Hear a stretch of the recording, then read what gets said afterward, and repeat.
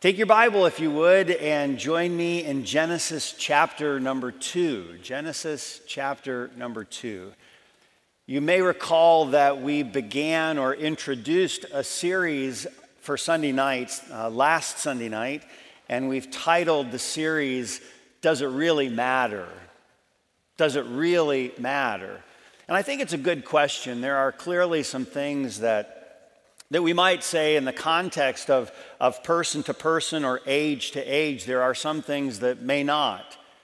In other words, God just says, hey, enjoy that and enjoy it freely. Now, he tells us to do things with moderation, and he tells us that gives us principles of balance and discernment. But there are some things that all things being equal, it probably doesn't really matter.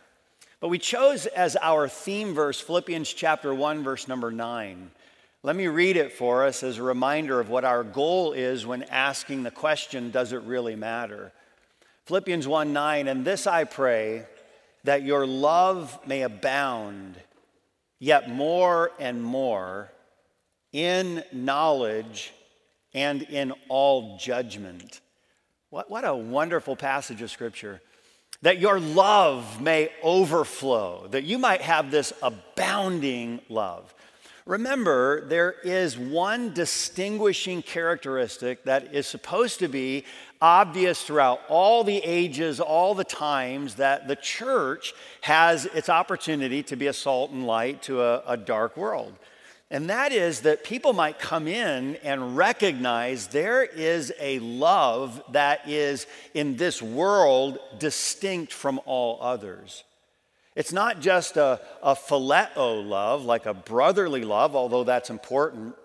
It's not just what we would refer to as a storge love. That's a family kind of love and the special bond that comes from that. Clearly, in our midst in the church, it's not what we would refer to as an eros love and that which has its rightful place, but not what's supposed to mark us as this family of believers. He says that you're supposed to be marked by something that is distinct from all the rest of the world, and that is this agape, heaven-sent love. And then what are the things that actually mark that love? That love is marked by, or its characteristics are knowledge. Like, oh, hey, I need to demonstrate this love with some knowledge about the matter at hand. This is not just, hey, whatever you choose to do, I just keep loving everything. Well, I love one another, but I'm not supposed to love all things. I have to have knowledge about what does this love look like in this context. And then he says your love's not only supposed to be marked by knowledge, but also by judgment. Wow, judgment. I know that's one of those harsh words today that elicits a lot of strong emotion. But really what he's saying is you have to be able to discern, to separate matters, to put something here and put it here, and where does this go and where does it not go? So our goal with this series, Does It Really Matter, is that we, even as a family of believers that may not interpret all these things exactly the same way, would be marked by love that is filled with Bible knowledge and with Holy Spirit judgment or discernment. And then let me go on and say this.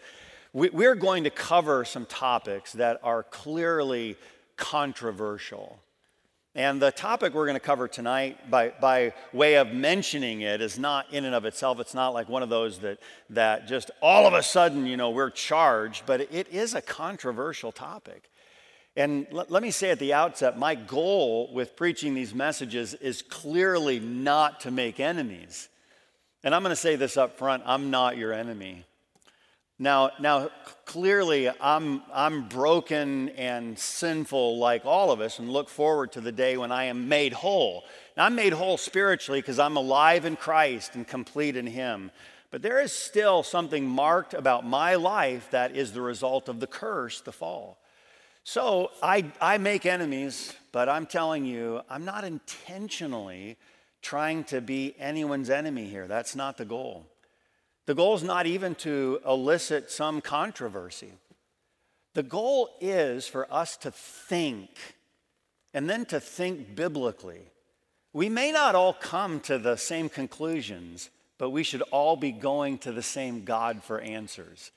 So with that said, let's jump in with this topic tonight. And the topic tonight, does it really matter? And the first topic that we're taking on is what I wear. Does it really matter? How many of you have an opinion regarding how you dress, and it may be different from someone else's opinion? Well, we come with opinions. We come with preferences, desires. So when we start to think about our clothes, have you ever, like husbands, do you ever come out of the closet and your wife looks at you and she just says, no, turn around and go back in, okay? How many of you have ever had your wife try to secretly throw things away, okay?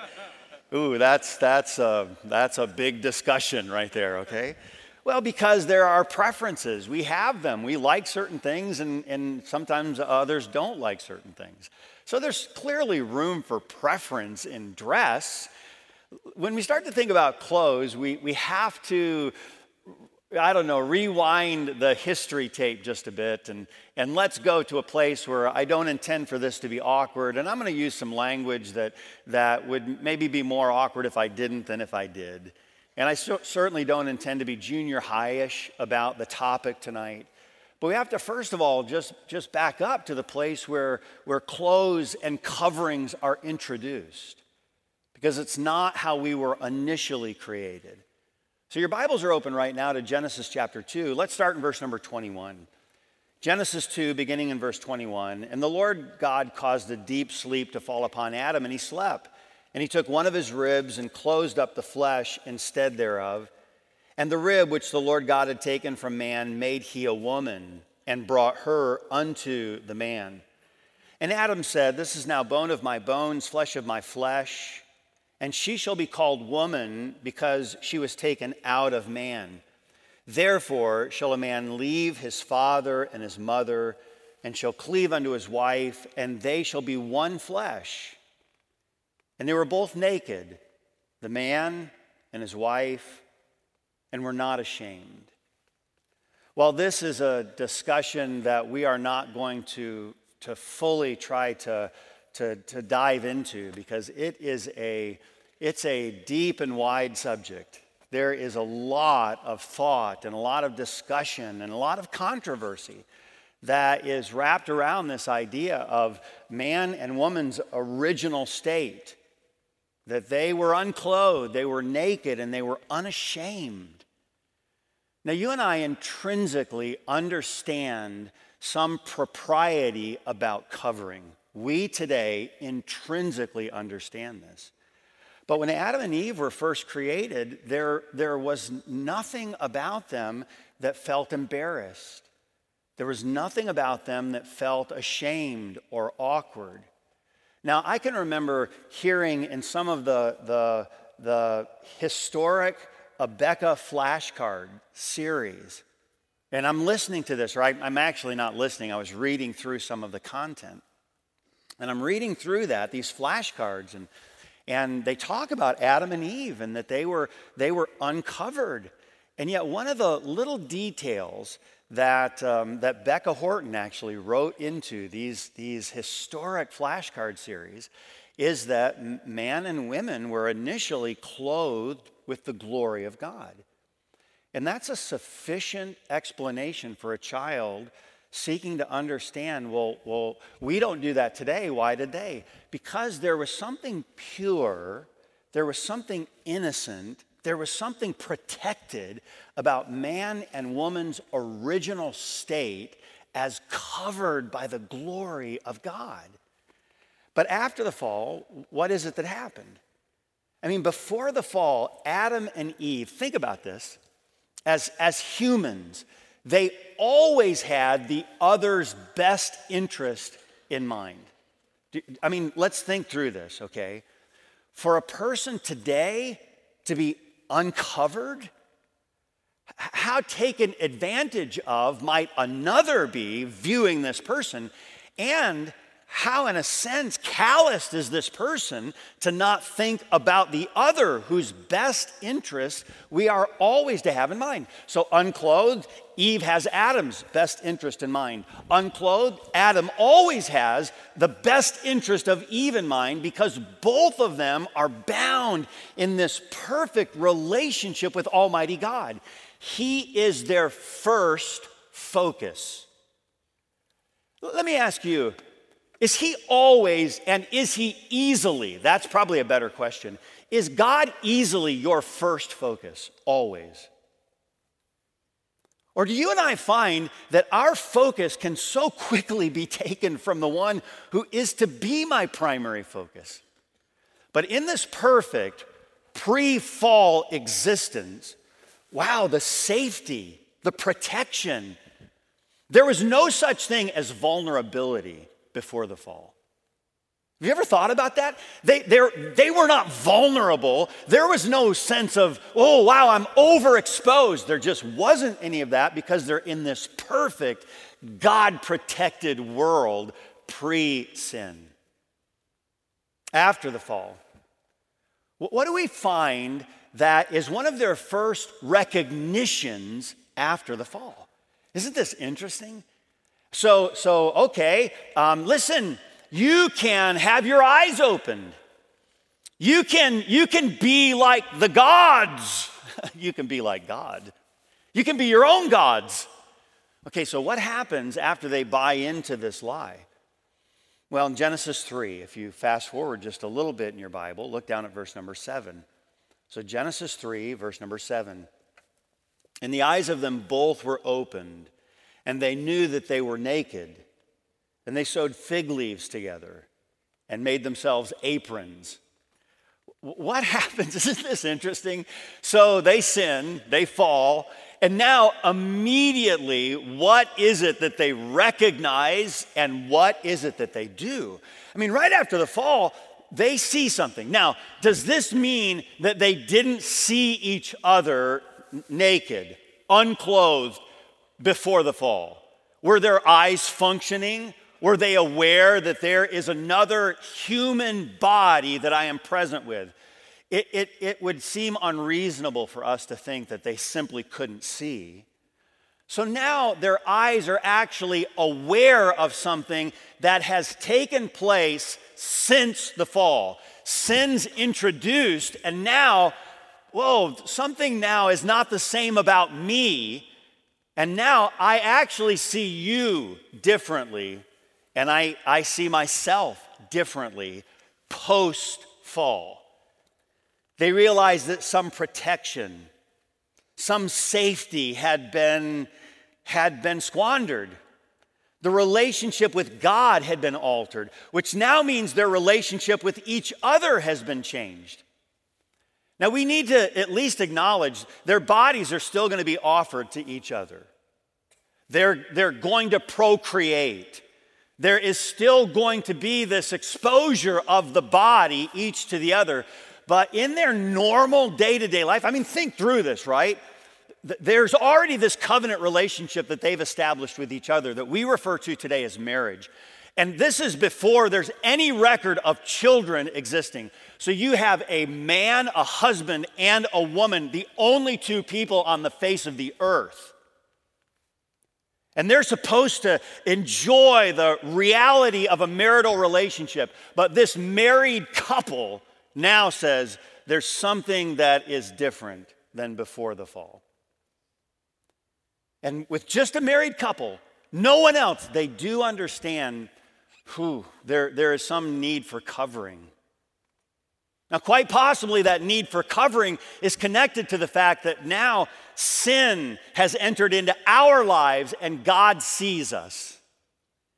And so maybe there was some sense on their part of providing some covering for their sin. And then we get the beautiful early picture when God comes and covers them. Blood is shed, a covering is offered, which becomes for us this beautiful early picture of the covering that Christ's shed blood provides for people just like you and people just like me. So think of the implications. What are the implications of what they did with what we refer to as this forbidden fruit?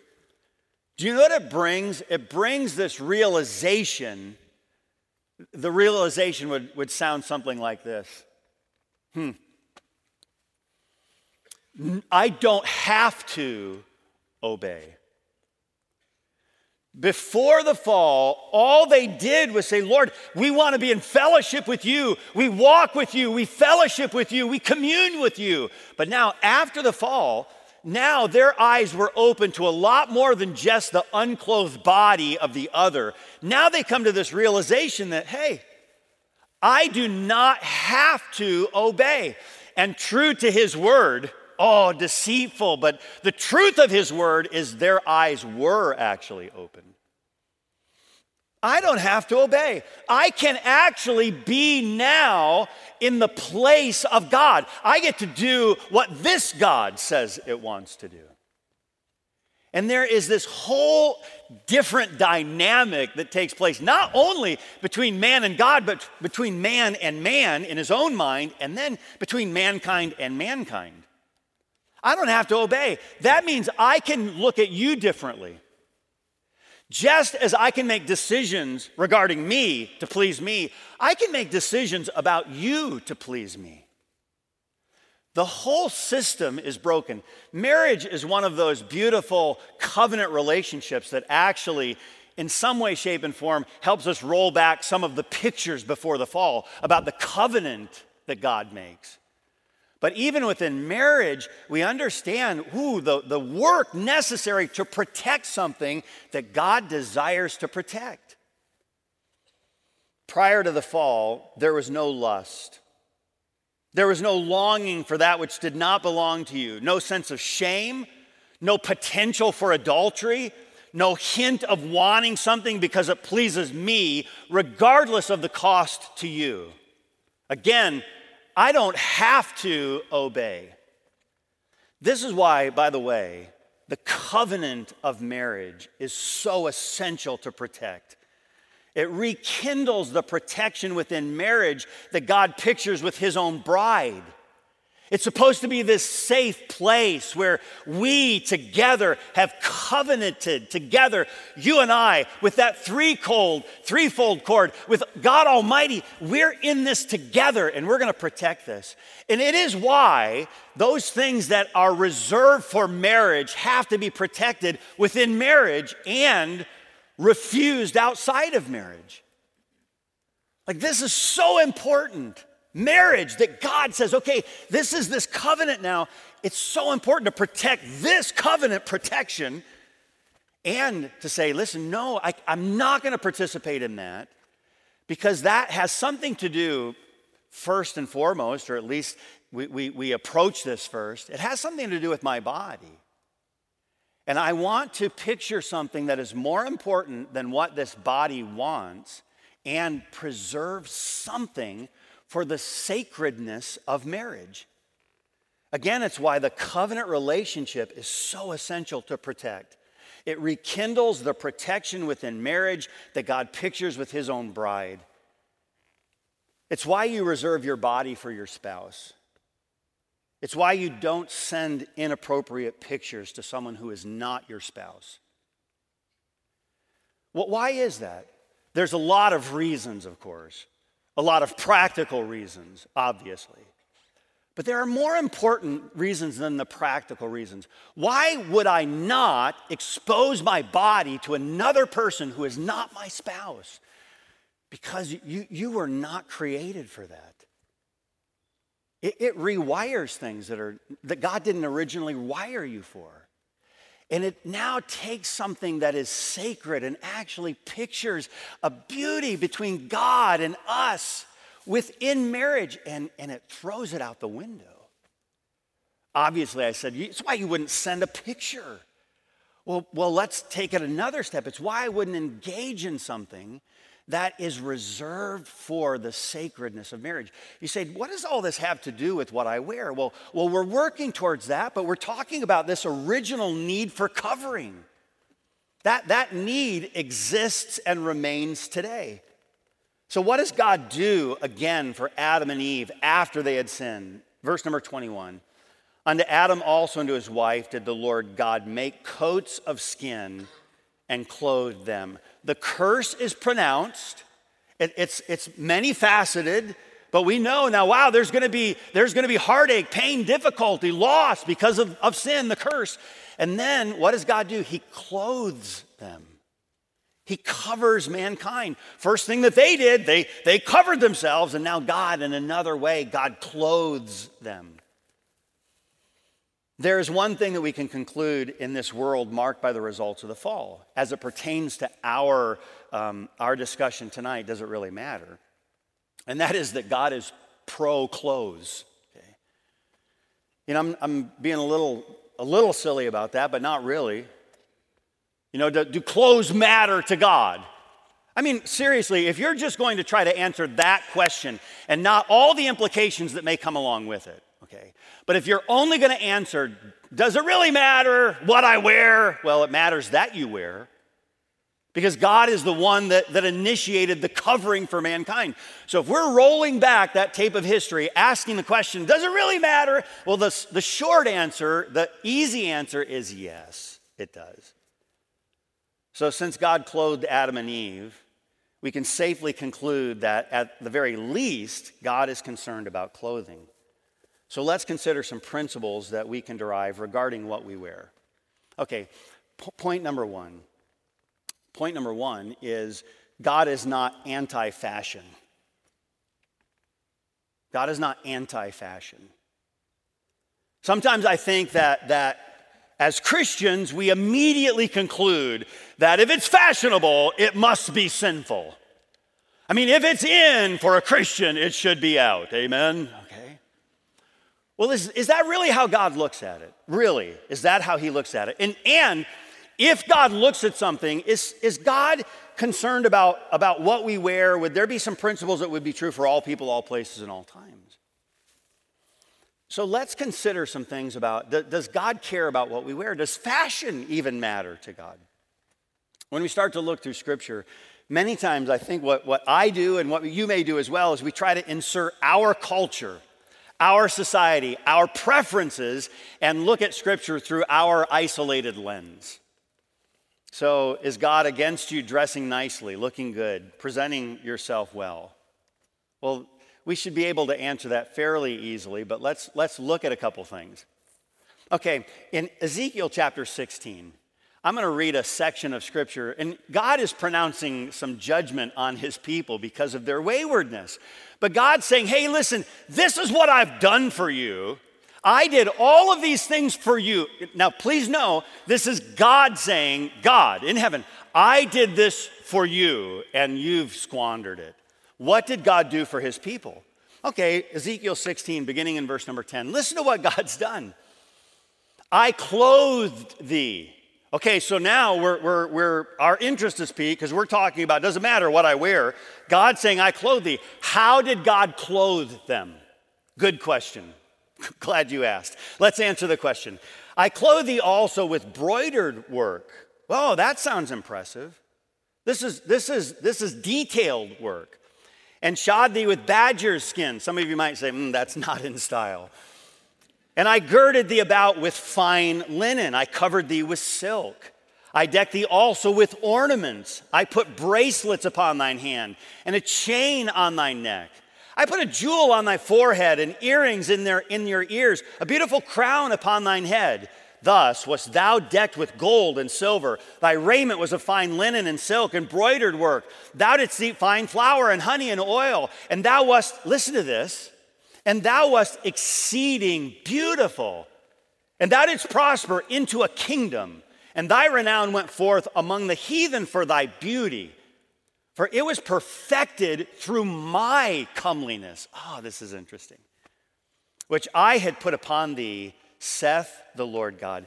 How was their beauty? What was the pinnacle of their beauty? This is very important as we go further through this. What's the pinnacle of their beauty? Was it their broidered clothes? Was it their silk, their tapestry? Was it their jewelry? Okay, now you answer this question. Who gave those things to the people? Well, God tells us very clearly that it was him. God saying, I'm the one who gave these things to you, but let me tell you, the thing that was the pinnacle of your beauty was that which I placed upon you. And he says at the very conclusion, he said, this is all, it comes together, it's perfected through my comeliness, through his beauty, that his people had the opportunity to reflect. They're not carrying themselves about saying, hey, look at my gold chain. Hey, look at my clothes. Look at the purse that I'm carrying and how much it costs and the shoes that I have. And look at the jewelry that I have. And look at the broidered hair or the hairdo that I have. And look at all that I.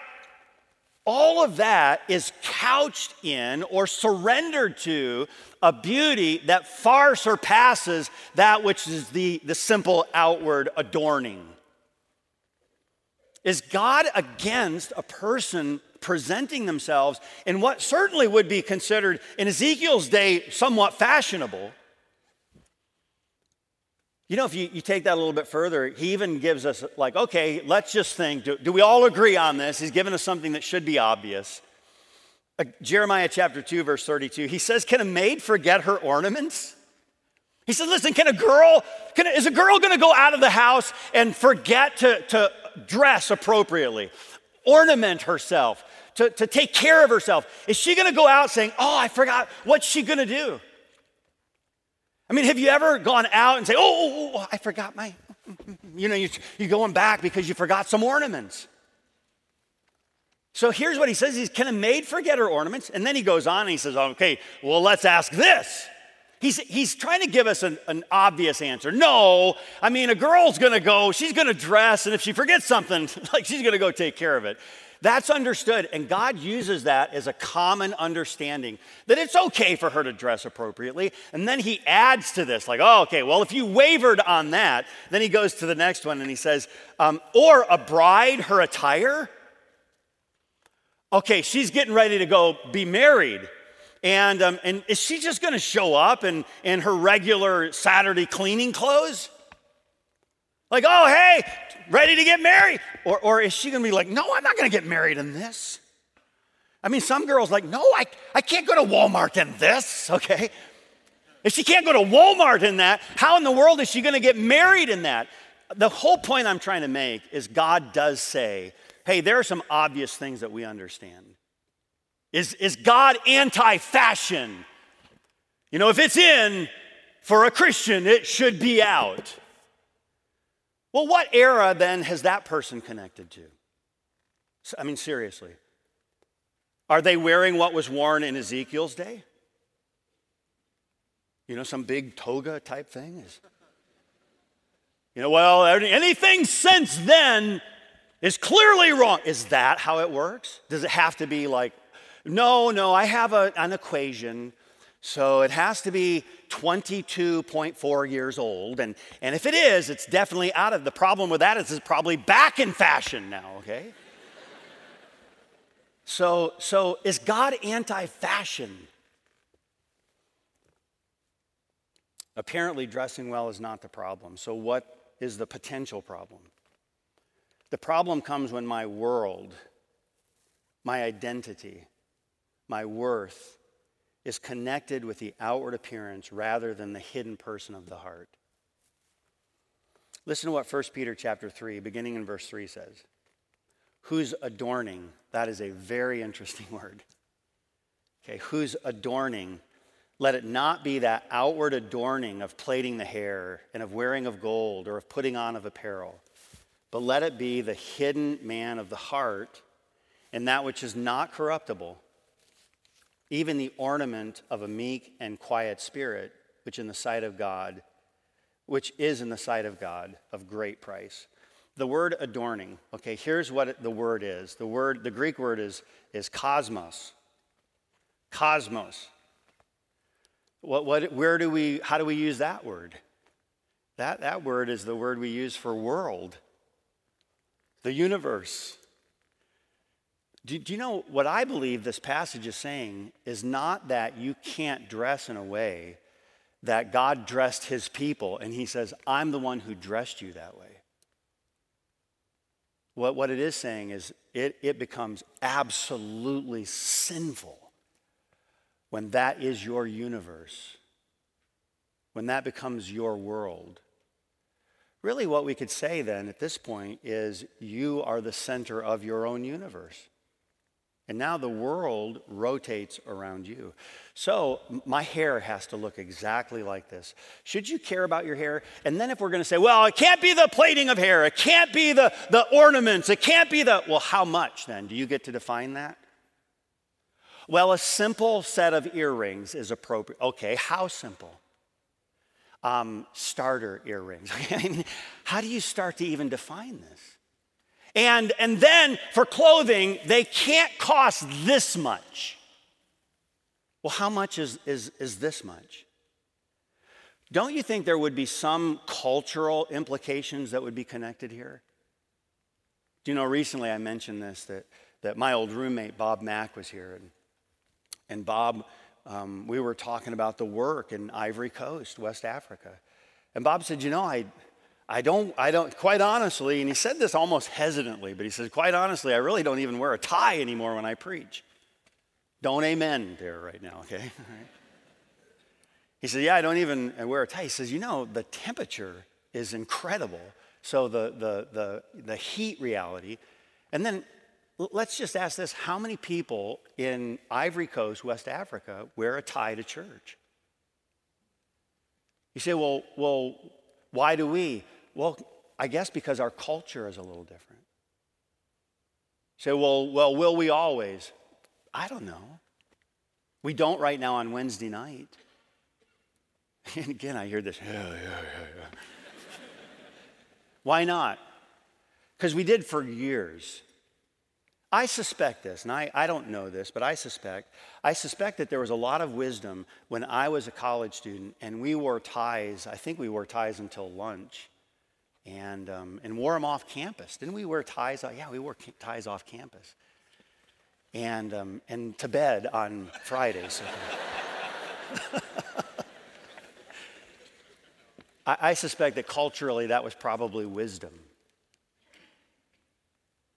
But can some of these things change with culture? Yeah, but you know what's not supposed to be part of our dress?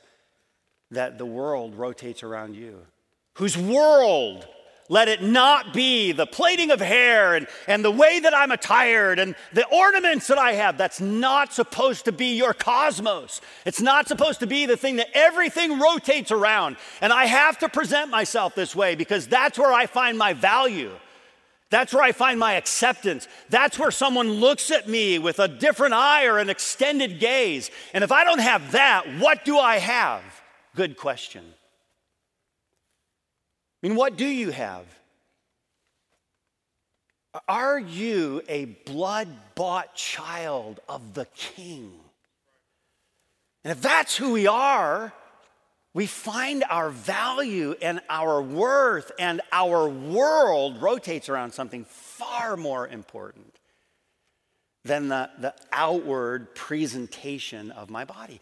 Now again, you shouldn't throw that out like, it doesn't matter because Jesus is my world. Well, if Jesus was your world, you probably should be taking care of your body.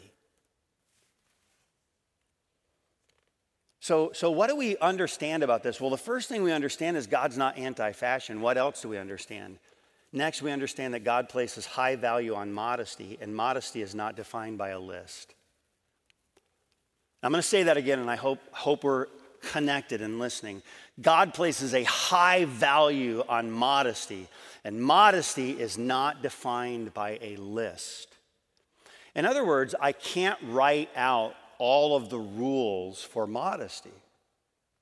So, well, that makes me really nervous because I like someone to just tell me, do this and don't do that. I mean, wear this and don't wear that. Here's the inch rule. And if you have the inch rule, then you're going to be okay and it's going to be modest. Now, I'm gonna insert a little bit later. I'll insert it right now. So the thing we have to process with this whole discussion, or you've lost the whole thing. We live in a world right now that understands that places can have lists. And if you haven't gotten that, then it is time to, when I was a child, I spake as a child. I understood as a child. I thought as a child. But when I became a man, I put away childish things. In other words, I started to grow up a bit. Can a place have rules? I mean, the strong majority of the people in this room right now, the majority, are at a place that does have rules. And can they? Listen, I know, I really appreciated Pastor Matt addressed matters about rules. And he said, are there stupid rules? And we all laughed, and it's funny. And we know that there are some things that why in the world? Okay, but can a place have rules that are not our own standards? Yes.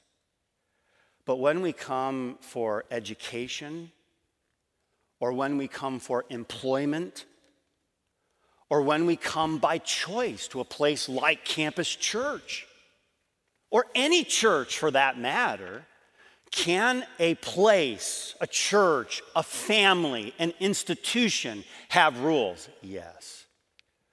Now, the institution, the church, the family would do well to not say that these are the definition of godliness, and that ours have to be yours. But if you've come to a place that has standards, my process, biblical, I think this is biblically driven, is either I come underneath God-ordained authority, and I accept it. That wouldn't necessarily be my standard, but God, you've called me here as a student. That wouldn't necessarily be my standard, but God, you've called me here as an employee. God, that wouldn't necessarily be my standard, but you called me to this church. God, that might not be my standard someday, but I am underneath my father and my mother's authority. So I think what we would conclude, at least in places regarding education or employment or church, we would start to say, okay, well, I don't agree with that, but I'm going to come under, or God, I don't agree with that, and I'm going to go elsewhere. But not live, in a sense, live a lie because, no, I'm here, I'm underneath this, but I'm not going to follow it. Well, now you've removed yourself from the umbrella of protection that God gives to God-ordained authority. So I think that when we start to say God places a high value on modesty, and modesty is not defined by a list, don't take that to say, hey, cool, I don't have to obey any rules. That's a completely twisted interpretation of this. But as it pertains to modesty, can you define modesty? You have the secret to how many inches up or down it should be. I mean, how much should you have to pinch? And if you can pinch this much fabric, that is modest. Do you have that? Is that is that how we summarize all of modesty, or is there something that goes beyond this for modesty? The Bible says in 1 Timothy 2:9, in like manner also that women adorn themselves in modest apparel, with shamefacedness and sobriety, not with broided hair or gold or pearls or costly array. So now you might be thinking, okay, well, this is for women. Women are supposed to be modest. God gives us a standard for pastors, which I do believe is a standard for believers. It's not like, I'm not going to be a pastor, so I don't have to do that. I think what God's saying, hey, listen, if you're a pastor, you need to meet these expectations, these characteristics. But really, they're characteristics for all of us. What does he say? 1 Timothy chapter 3, verse 2, a bishop then must be blameless, the husband of one wife, vigilant, sober, modest. Say it doesn't say that. It says of good behavior, same Greek word. Isn't that interesting? Of good behavior. So what is God connecting to? Okay, let a woman be modestly appareled. That connects something of our behavior to our clothing. And I think that is universal. It is not exclusively gender specific. He's talking to us. Modesty then is as much about the motivation behind our clothes as it is our clothes themselves. And sometimes we go directly to modest apparel, but really modest apparel comes from something far deeper than the outside. I think it is reflected externally, but I think it begins internally.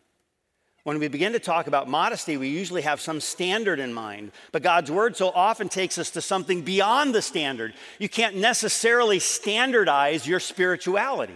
Francis Schaeffer said this. He said, "We do not come to true spirituality or the true Christian life merely by keeping a list, but neither do we come to it merely by rejecting the list and then shrugging our shoulders and living a looser life."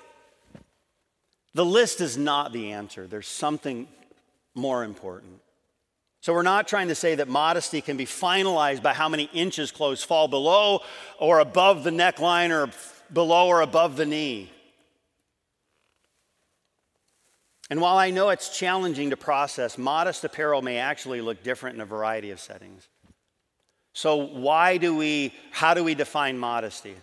I like this definition. It's by a man named Luke Gilkerson, who writes for a ministry called Covenant Eyes. Listen to what he said.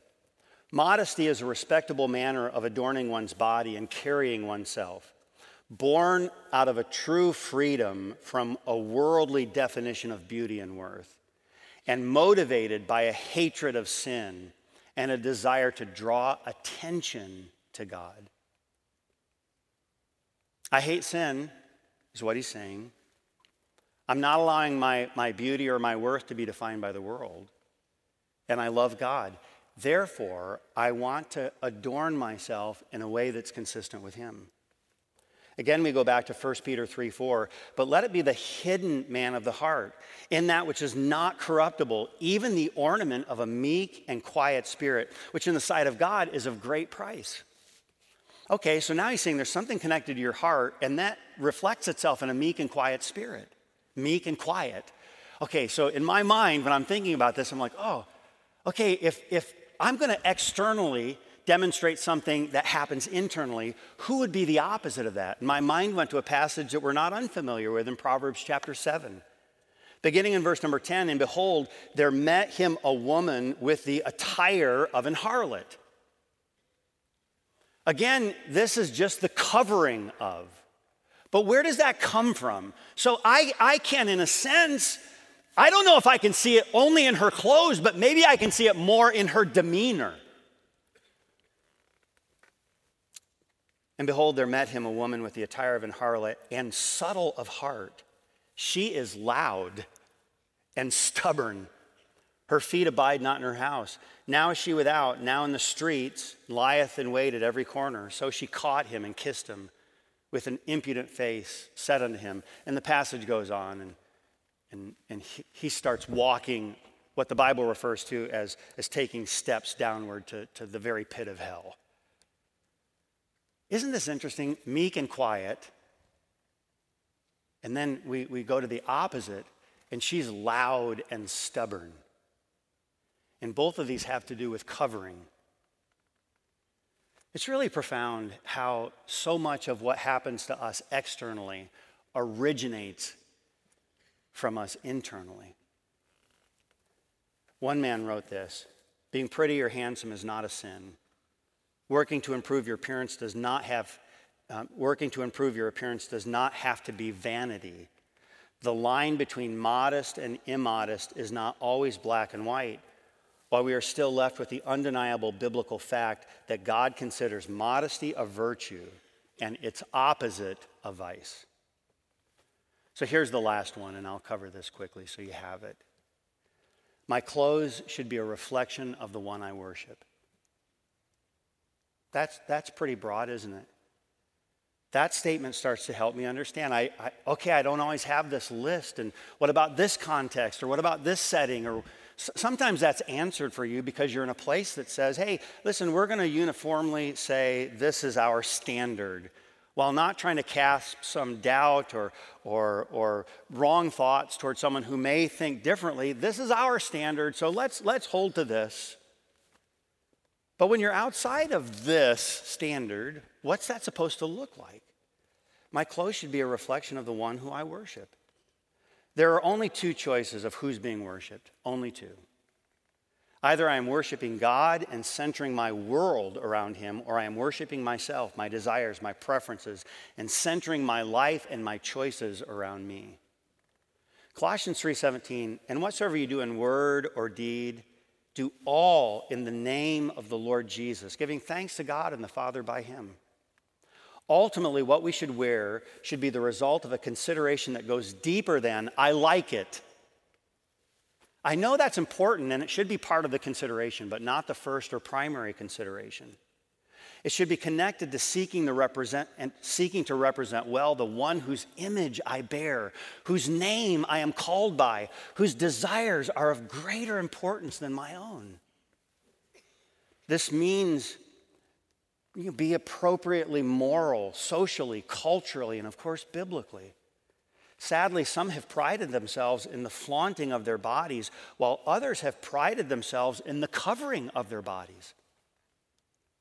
The very sin that they point out that another is committing, they are actually in danger of committing the same themselves. They look with some pride. Their covering becomes their identity. A woman who may be loosely covered from head to toe, who looks with disdain at another woman covered in a pair of pants, may find it rather shocking who it is that is truly, at that moment, displeased their Savior. This does not mean that I'm advocating for or against pants on women. It does mean that our bodies, those of both men and women, are to be offered as a living sacrifice to the Lord. And the Apostle Paul said it plainly, I beseech you, I am pleading with you, by the highest thing that I can plead, I beseech you, therefore, brethren, and I'm doing so by the mercies of God, that ye present your bodies a living sacrifice, holy, acceptable unto God, which is your reasonable service. Does God care about what we wear? I believe the answer is yes. And I close with Psalm 149, verse 4. The Lord taketh pleasure in his people. He will beautify the meek with salvation. You find your true beauty in him.